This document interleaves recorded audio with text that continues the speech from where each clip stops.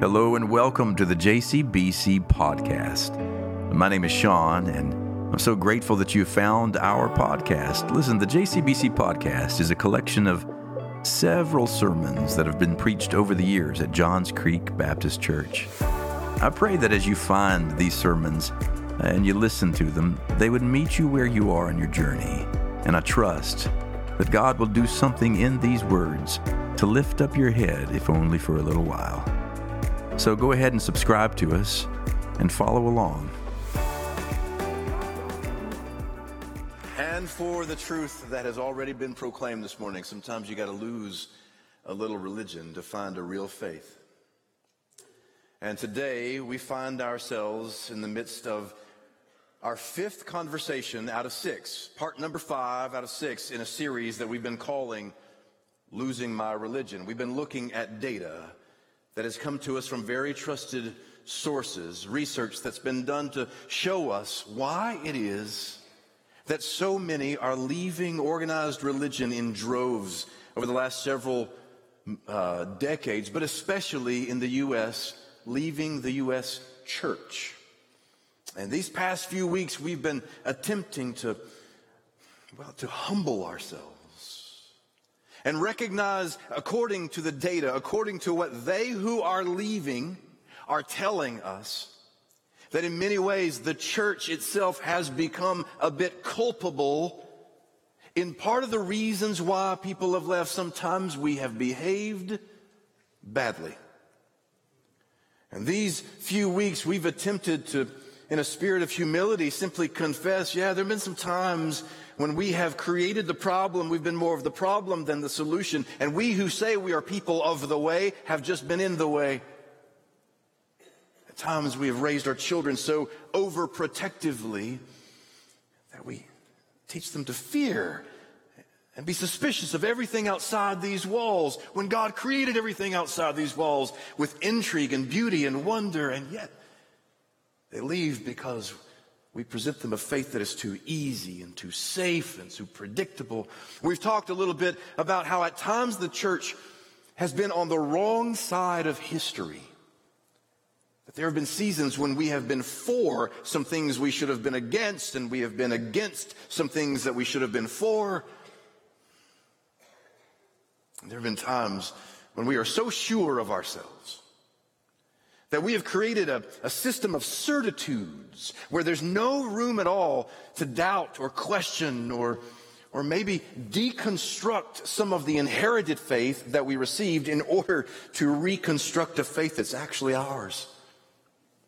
And each week I'm attempting to highlight one of the reasons that we're learning people are walking away from religion, but one of the most powerful sources of hope that drives me through this series is that amid all that we are learning about why those are leaving, who are leaving, we're discovering that while they may be leaving religion, they are not necessarily leaving faith. That there is still a God-given drive for something that connects us to transcendence, to something holy, to something true and beautiful and good.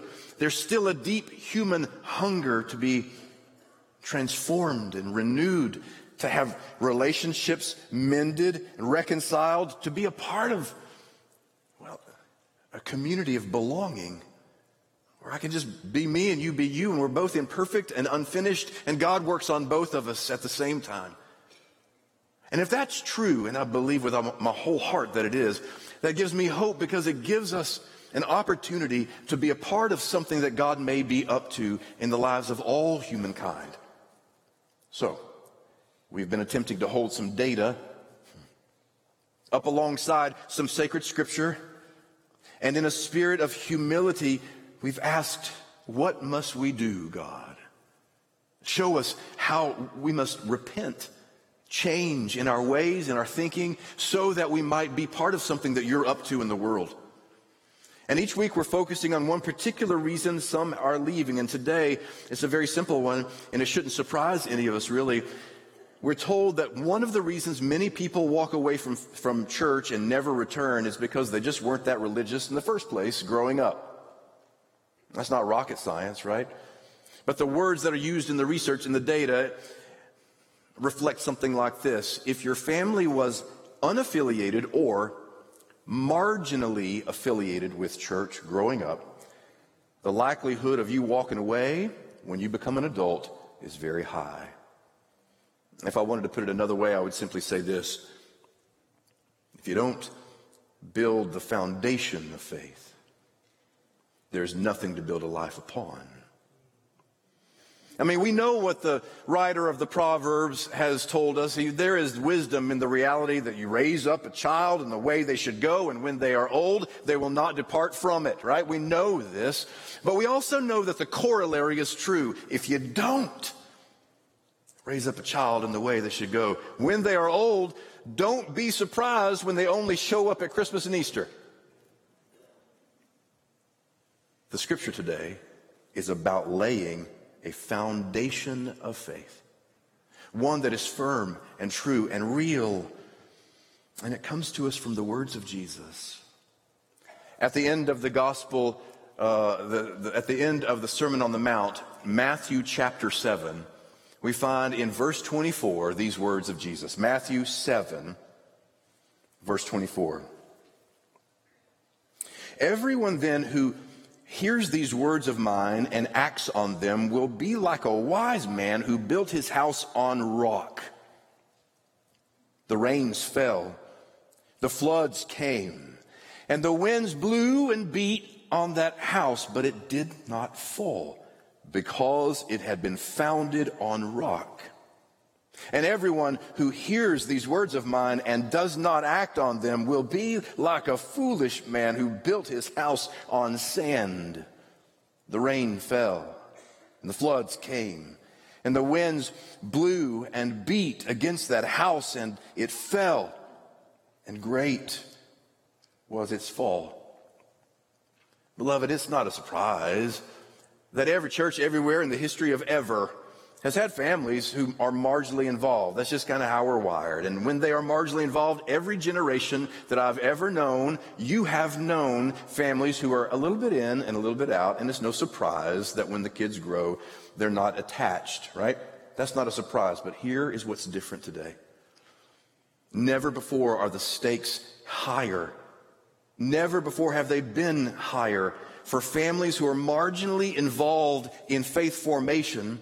Because today, unlike any generation in the history of our species, this generation is more saturated by the constant influx of flashy, attractive, glittering, other options that are constantly, perpetually, day and night, competing for the mind's attention and the heart's affection of our children.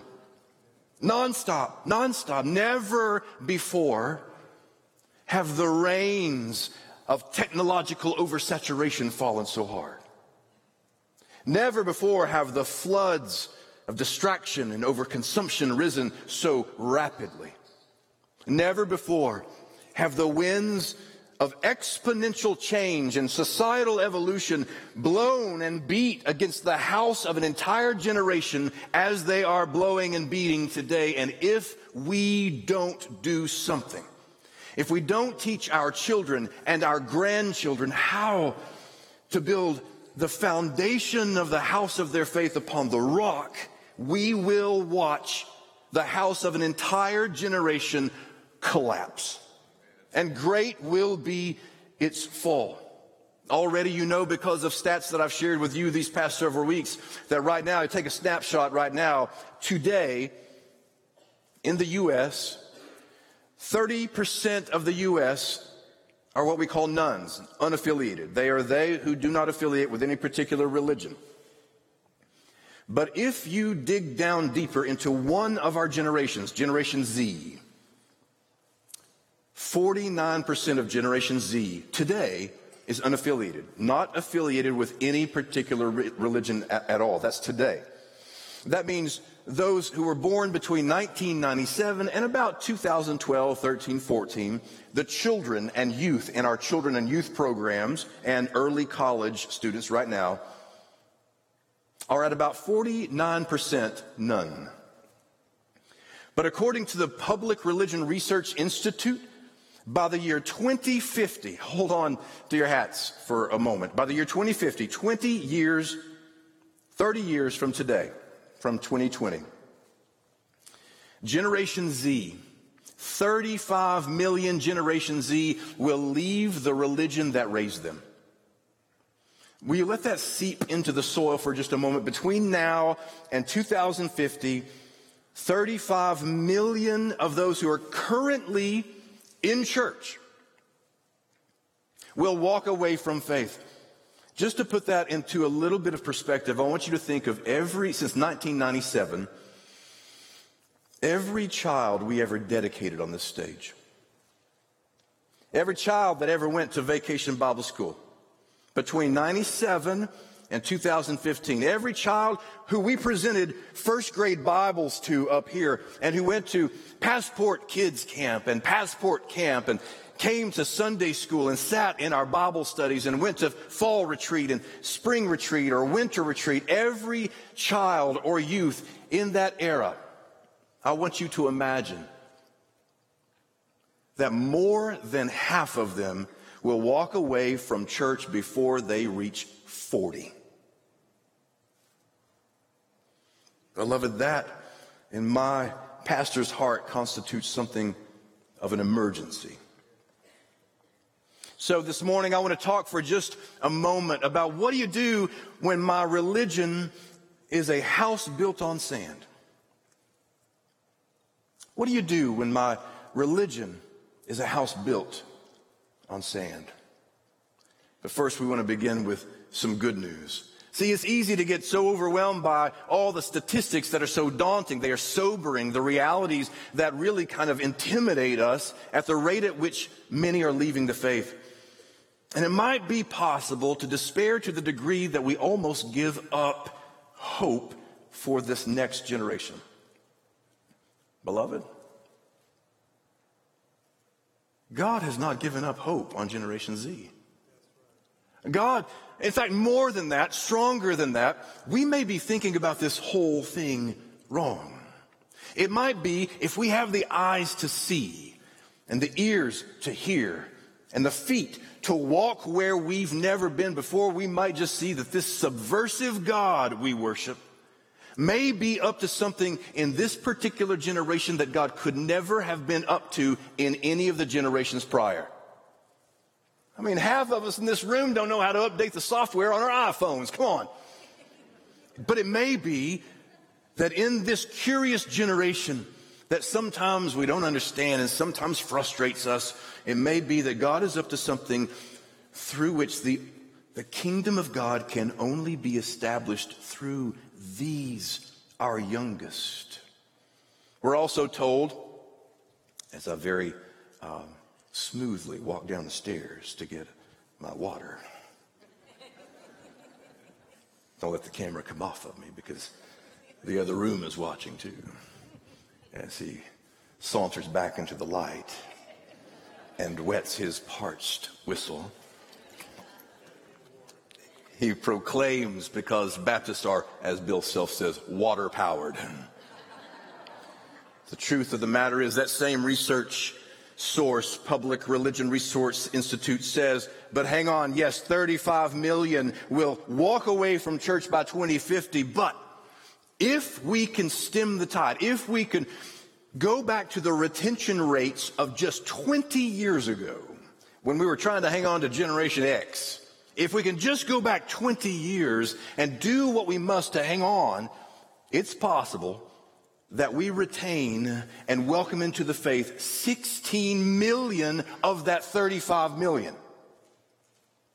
That means if we do what we must do, if we have the courage to go where we must go to help build a foundation of faith for those who are potentially leaving, we may be able to have 16 million new believers and those who are believers remain believers as they continue to grow. And I just want to put that in perspective. That is more than the first and second Great Awakening, more than the Azusa Street revivals, and more than every Billy Graham crusade combined.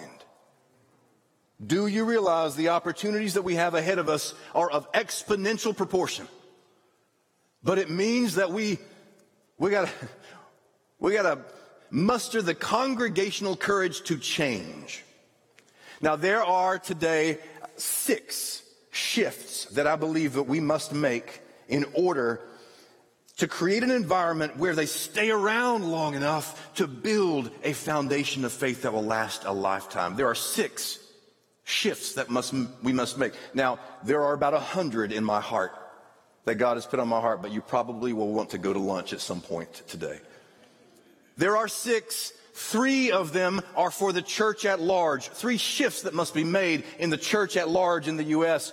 2 shifts that I want to speak directly to parents of Gen Z, and I'm going to include Gen Alpha, those who are the youngest babies, the ones we're dedicating these last 2 or 3 years. I want to speak 2 shifts that must happen with parents who are in this room in the Family Life Center and watching online, and then there is 1 shift that I want to direct specifically at my friends who are Gen Z. 3 shifts for the church, 2 shifts for parents of Gen Z, and 1 shift for Gen Z. Ready? Here we go. The very first shift that we must make in the church in order to retain Gen Z and create a foundation of faith that lasts a lifetime is we've got to change from being attractional to relational. We got to move from attractional to relational. Now, after World War II, this nation shifted from becoming a nation of industry and manufacturing. We became an industry of consumer goods. We became consumers and the peddling of consumer goods and products. And with it, our mindset shifted to the consumer mind. And we didn't check that consumer mind at the door of the church. So we began to think of church as the place where we must create the product that is as attractive enough to draw those who might go to another church if we're not careful.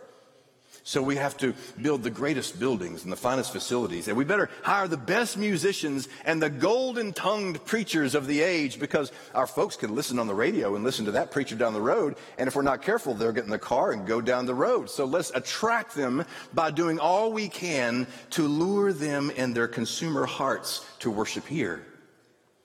And it worked for the better part of the last half of the 20th century. So we create all these programs and we create facilities and industries within the church to draw, and we get fantastic personalities with a bit of flair in the pulpit. In other places, other places. And we say, hey, here's an idea. Let's build like a family, like a family life like center. And we can create all the programs so that you don't have to go anywhere to get anything else. We'll attract you here so that your children, dial in parents, so that your children are so happy when they come to church that they feel like they're going to Disney. We have literally said those words. And we build our own little Six Flags Over Jesus right here. And it attracts for a little while until it doesn't. And if you have to attract to draw, you have to attract to keep. And here's news for you.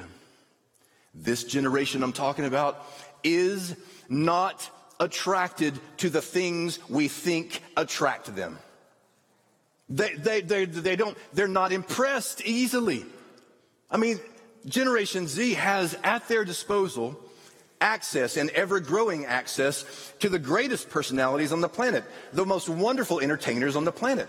In fact, the social movements of the age that actually get stuff done, they can participate in the living room, on their phone. There is nothing that we can do on our soccer field that will attract them to be engaged more than what they can do on their own on their phone.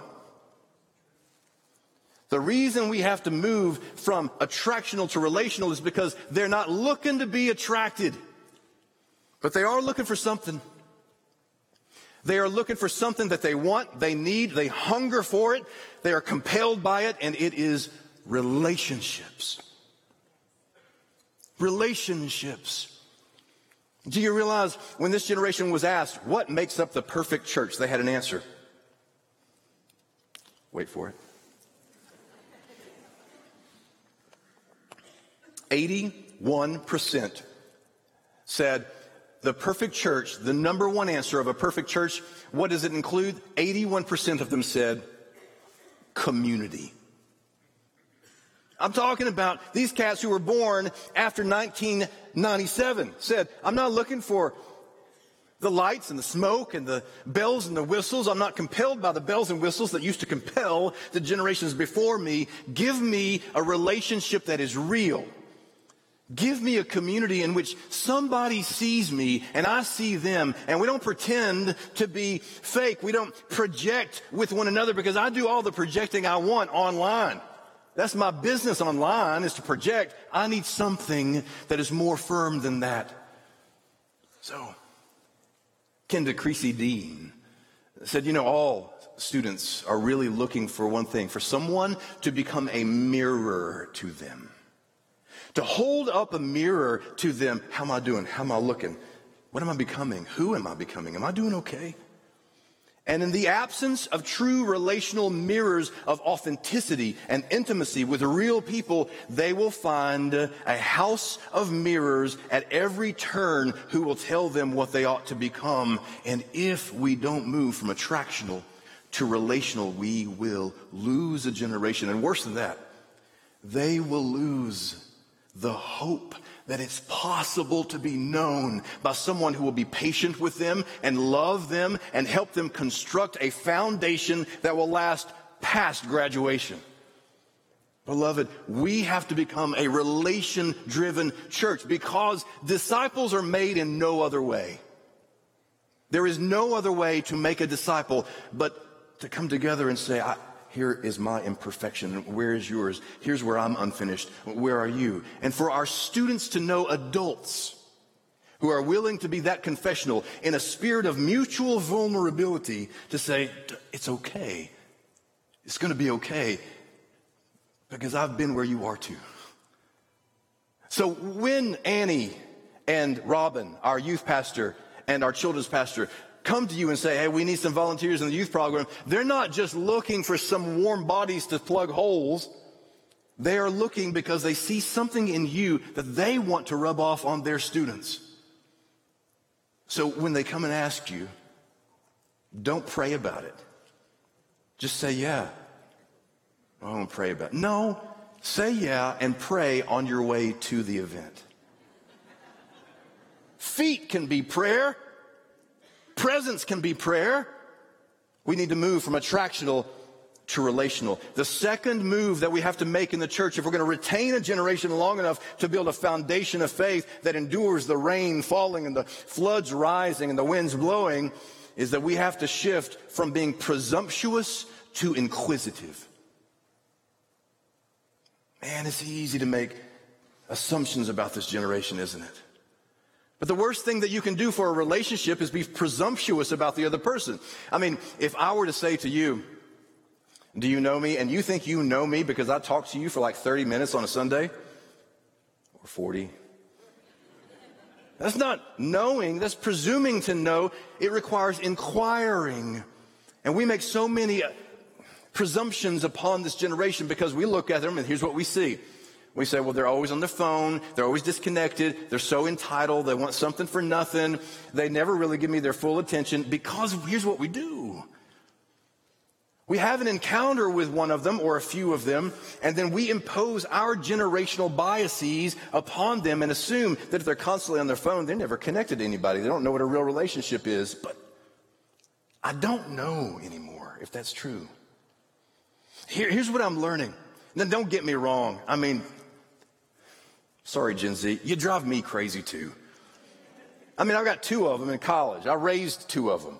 And sometimes I just want to strangle them. We got in an argument at a restaurant one day. We were at Grub Burger, which is a counter service. You go up to pay. You pay for your food. You get your own drink. You get your own napkin. If you want another drink, you go back and get your own refill. You take your own you do your own thing. But at the end, they have the audacity to turn the thing around. How much would you like to tip? I'm like, tip? And we get in this conversation, this argument with my boys at lunch, and I thought we were just going to throw down because they have a different way of seeing the world than I do. I get it. It's sometimes confusing and much of the time frustrating. Laura and I were in Birmingham a couple of years ago, and when we left this hotel, I left a sport coat in the closet of our room. Now, we get halfway back to Atlanta. My son Nathan's there, so I'm going to call and see if maybe somebody at the hotel can get my coat. I call, and it's a Gen Zer, like an older Gen Zer, answering the phone. Hey, I left my jacket, I think in like room 212. Could you check and see? We can't do that. What do you mean you can't do? Can you have like housekeeping go? No, there's already a guest in there. Can you have housekeeping maybe just knock on the door and ask the guest to look? No, that wouldn't be appropriate. So let's try a different tactic. Okay, I tell you what. Hey, let's start over. Hey, I'm from Pizza Hut. Room 212 ordered a pizza. Can you connect me to them so I can tell them that their pizza's here? I can ask them myself. No, we can't do that. Why can't you do that? It's against our policy. What policy? HIPAA.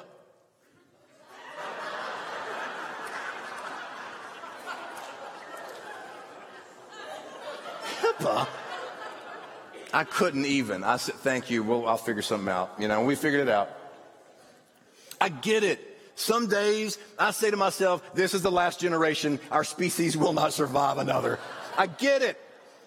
But man, the longer I talk to them, and more important, the longer I listen to them, they have a way of being in the world that's so very different than mine. But here's the thing. They have such a propensity for community and for inclusion and for diversity, even to the point it makes some of us uncomfortable. And yet I wonder, in the world that is coming, if the kingdom of God requires people with the capacity to enter into that world in ways that I'm not even comfortable entering into the world. Do you see what I'm saying? So we got to move from presumptuous to inquisitive, that we might ask them, where are you getting these thoughts? Can you tell me more? Do your friends believe this way too? So how does this look if applied in a different way? We become inquisitive. Is this why Jesus, in the 19th chapter of Matthew, is listening to these adults, these grown-ups, these Gen whatever else they were, talking about who's the greatest in the kingdom? And Jesus says, hang on a minute, can I just... And he pulls a child from the margin of their attention into the center of their consciousness and says to them, unless all of you repent, metanoia, change the way you see life, change what you do, unless you change how you think and become like a child, like this generation, you will not see the kingdom. And during this series, for the first time ever, I thought about that passage in a way I've never thought about it before. I thought about it this way. What if that's how the kingdom is always entering? It's always entering in such a way that it's just beyond those who are currently running the world to recognize. And maybe it requires the eyes of the next generation to see in ways that sound so strange to me, that seem so foreign to me, and yet maybe the kingdom won't be seen unless seen through their eyes. I don't know. I just think one of the shifts we got to make is from being presumptuous to asking more questions, becoming inquisitive of this generation who is amazing to watch grow. Third shift.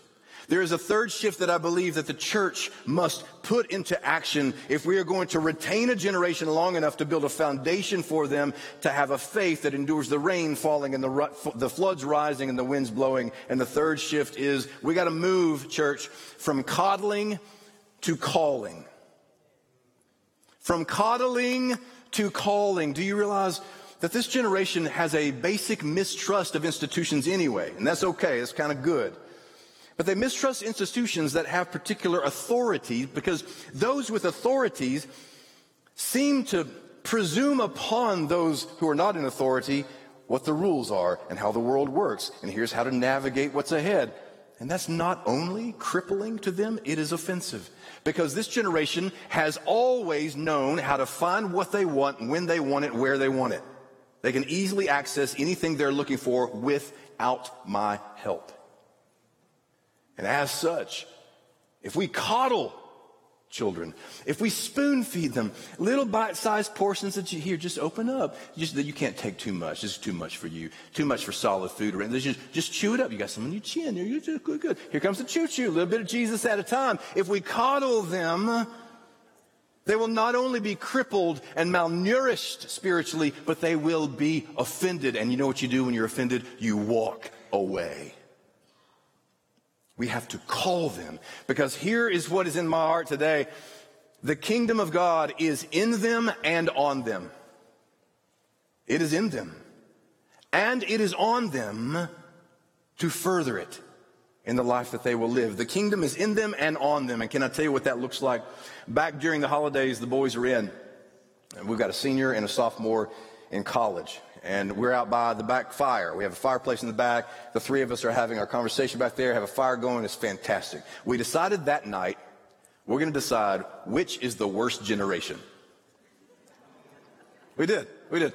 And we agreed, and I'm not revealing to you what we agreed upon. But in the midst of the conversation, something interesting happened. It was profound to me. In the midst of the conversation about all the different generational nuances between all of us, Jackson, my sophomore in college, said, "You know, Dad, I really think that many of the people in my generation believe that we are the most self-aware of all the generations." And it struck me for a moment. He's telling the truth. He said, "We believe that we're the most self-aware because we have such access to everything, everywhere, all the time, always. We're aware of where one another is. We are aware of jokes that have already been made into memes like a year ago. By the time, Dad, you're posting it on Facebook. We are already aware of all these things. We are so self-aware." And I said, "Well, hang on. That intrigues me because it scares the mess out of me, Jackson, because here's the thing. How are you going to talk about self-aware? Every generation has to come to a place of becoming self-aware, and every one of us learn through hard knocks. We learn through difficult childhoods. We learn through poverty. We learn through suffering. We learn through the high school bully or the middle school bully that teaches you something on the playground. We all come to some sense of self-awareness, but you are the first generation in the species who has never been on the pursuit of self-awareness without 10,000 opinions every second of the day being poured into you. This is who you are. Talk about Kenda Creasy Dean and the mirrors you hold up. Here's a mirror. This is who you are. No, this may be who you are. You know what? Your parents are kind of hard on you right now. This is why. This is your identity. This is what's going on. This is why you're so sad. And with a house of mirrors, a whole generation, how in the world could they possibly know which reflection in the house of mirrors is real and a distortion? And talk about building a foundation of faith of self-awareness on which self? Beloved, do you realize what a burden this is for them to bear? And I said that to Jackson, and he, in a poignant moment, he said,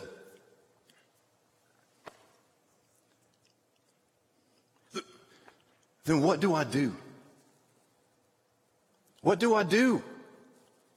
I mean, I want to be a part of what fixes this for my friends and my generation. I want to be a part of the solution. What do I do?" And in a rare moment of reserve on my part, I had about a 5-second window to not give an answer, but to inquisitively say, "I don't know. That's on you, bro. So go and figure this out for all of us. Lead us in the way so we can help." See, the kingdom of God is in them and on them. We can't coddle them. We must call them to live into their identity as those who have been given the divine flame of God. Do you remember what Paul said to Timothy in 2 Timothy? "Therefore, for this reason, I remind you to fan into flame the gift of God which is in you." If the church would stop attracting but start relating, if we stop presuming but start inquiring, if we stop coddling but start calling them, there may be something compelling enough to stick around. Now, those are the three movements, the shifts that have to happen in the church. And I have three more, 2 for parents and 1 for Gen Z. I am fully aware of the time, but beloved, you are welcome to find your leave. But I'm just asking you to give me a little bit more time. If you give me about 5 minutes, I'll give 5 minutes. And that makes 10 minutes. Because parents, I've got a word for you too. It's an important one. I know you love your kids. I know you'd die for your kids. But the one shift that you need to make, there are two. The first one is this. You got to move from solo to village. You're not meant to do this on your own. And I know that we've set up the whole structure to make you think that you're supposed to. Because even if you wanted to admit that you're vulnerable and you're afraid and not sure how well you're doing, even if you are willing to admit, we've set it up in such a way that you can't, because parenting these days is a competitive sport. In this highly comparison-driven, cutthroat sport that we call parenting, it's hard to admit you might be a little bit out of your league. And you would tell your parents, but they're already criticizing you for not doing it the way they did it. And you might tell your best friend, except the problem is you're about to tell her, but you just noticed on her Instagram feed, she posted a long stream of perfectionism projected into the world as if being a parent is a cakewalk. So I can't tell her because she looks like she's got it figured out. So I must suffer on my own. And I'm not even talking about anything major. I'm talking about the daily grind of parenthood. I'm talking about how early is too early to give a phone, and how do I monitor and mitigate the screen time, and do I put them on Life 360 when they drive, or do I just trust that they're going to go where they say they're going? And how do I mitigate all the raging hormones and the mood shifts and the swings, and how do I help mitigate the first love and the first breakup? Not to mention an overwhelming feeling of despair that I carry in my chest all the time because my child is chronically anxious and is a part of a generation that is the most anxious generation in history. And I've done everything I can to make the unhappy go away, and I can't figure out how to make them happy, and I'm about to lose my mind, and I can't tell anybody. And now suddenly you're supposed to single-handedly build a foundation upon their faith so that they can build their foundation on the rock so that when they're 25, they don't walk away from church. You're not meant to do it alone. You need your church. You need your church because the church is meant to be the body of Christ with arms that are wide enough to embrace all those who are afraid, who are failing, who are nervous, who are anxious, who are overwrought with fear.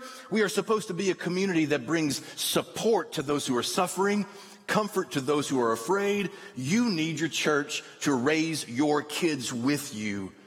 It's time to move from solo to village, but I'm not talking about just showing up at church. I mean, when you show up at church, be at church. What I mean by that is be you. Don't pretty yourself up so much that when it comes time to share how you're doing, you just, oh, it's great. Kids are doing great. I'm doing great too. So happy. I just love parenthood. I love middle school. It's amazing. You know, just enough with it. But to show up in a community of mutual vulnerability. So when it comes time to prayer requests at Sunday school, enough with my cat has like a cold. And I'm just so, and by the way, I just want to give a praise because I was at Costco and I was praying for like a space up front and the Lord's favor just fell upon me because enough. I'm talking about you need your church to help you find your feet when you can barely muster the energy to get out of bed in the morning. So when it comes time to prayer requests, how about I don't know if I am going to make it another week. I feel like I'm losing my husband. I feel like I don't even know my wife anymore. I feel like my children are so sad, and the only thing I can do to explain it is that it's my fault. And if you can't do that in Sunday school or in small group or over dinner with friends that you find at church because it's competitive, I know, that some of you need to turn around and look and find somebody with some gray hair in this room. Or blue hair. Or no hair. Because I can promise you this. While they don't know a thing about raising a child in a digital age, they have parental scar tissue of their own.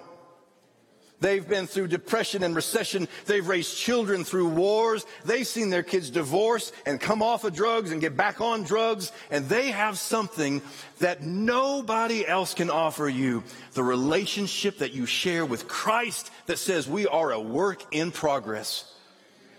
Beloved, every time that we dedicate children up here, I ask all of you, I say, hey, these children up here, they're beautiful, they're gorgeous, aren't you? And you're like, they're so sweet. And I'll say things like, do you covenant to be the church for them, to be a family of faith that will come behind them and support them and pray for them? Will you volunteer in their programs? Will you come up to them and say, you look a little tired. Do you need a date night? Can I keep your kids? I say all these things, and then you say, yes, we will.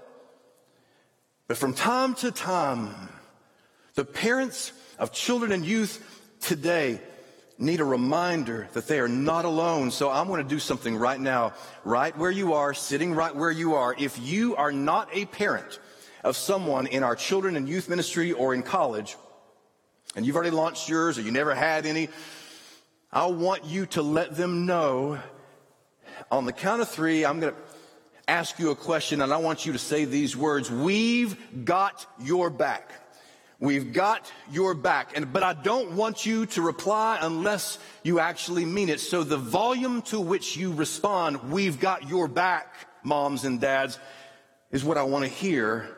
1, 2, 3. We've got your back. 1, 2, 3. We've got your back. One more time. 1, 2, 3. We've got your back. Where else are you going to get that? That's church, and that's why you got to move from solo to village, that we may raise your children with you in the love and admonition of the Lord. The second shift you got to make is you got to shift from the short game to the long game. We make the mistake of parenting in the short game. I'm going to do everything I can to make sure they're happy today, and hopefully they'll be happy for the same reasons tomorrow, and they won't. Years ago, I'm with a buddy of mine in Orlando. We're having breakfast at a cafe, and we're both new dads, and we decided that a mission statement is needed for dadhood. He had one, and I adopted it right away. The mission statement I had as a dad is to become unnecessary. That sounds cold and calculating, but I want them to learn how to tie the shoe when it's time, how to change the oil when it's time, how to stand up for themselves, and for somebody who can't stand up for themselves, I want to teach them to become world citizens in a way that is not dependent upon me anymore. So how much more so is that true in their building of a foundation of faith? But you can't build a foundation of faith for your children and become unnecessary in that degree unless you get them here. Unless you think about the long game. Because it doesn't happen on occasion from one Sunday and then maybe 3 months later another Sunday. It takes the accumulation of the culminating muscle memory that is developed by bringing them among people who need to be around them and who they need to be around. You're developing the sinews and the muscle fibers that later will become the muscle memory that they will go to, so that eventually when they are 25 and beyond, there's something in me aching to get together with people not like me.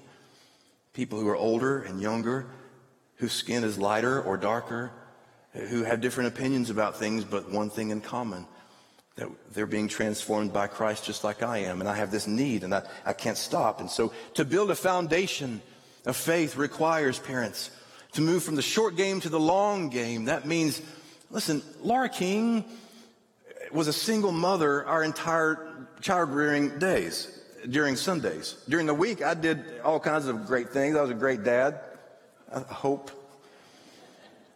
But on Sundays, I never got the kids ready. I'm at church by like 5 or 6. And so as a single mom, do you think that just because she's a preacher's wife, that the kids got up in the morning, oh, we're so ready for Jesus today, and we want to study the Word, and Mom, can we go early and stay late? No, most mornings was like Laura saying to them, get your butt in the car, or I will wear it out, I say that to say to you, we don't let them choose our pediatrician. We don't let them choose our dentist. And if you do, there are bigger problems to talk about. Why would we leave this decision to them? Beloved parents of children and youth, if you bring them, we will partner with you to the best of our ability because we've got your back. 1, 2, 3. Last shift. And this one is to our youth.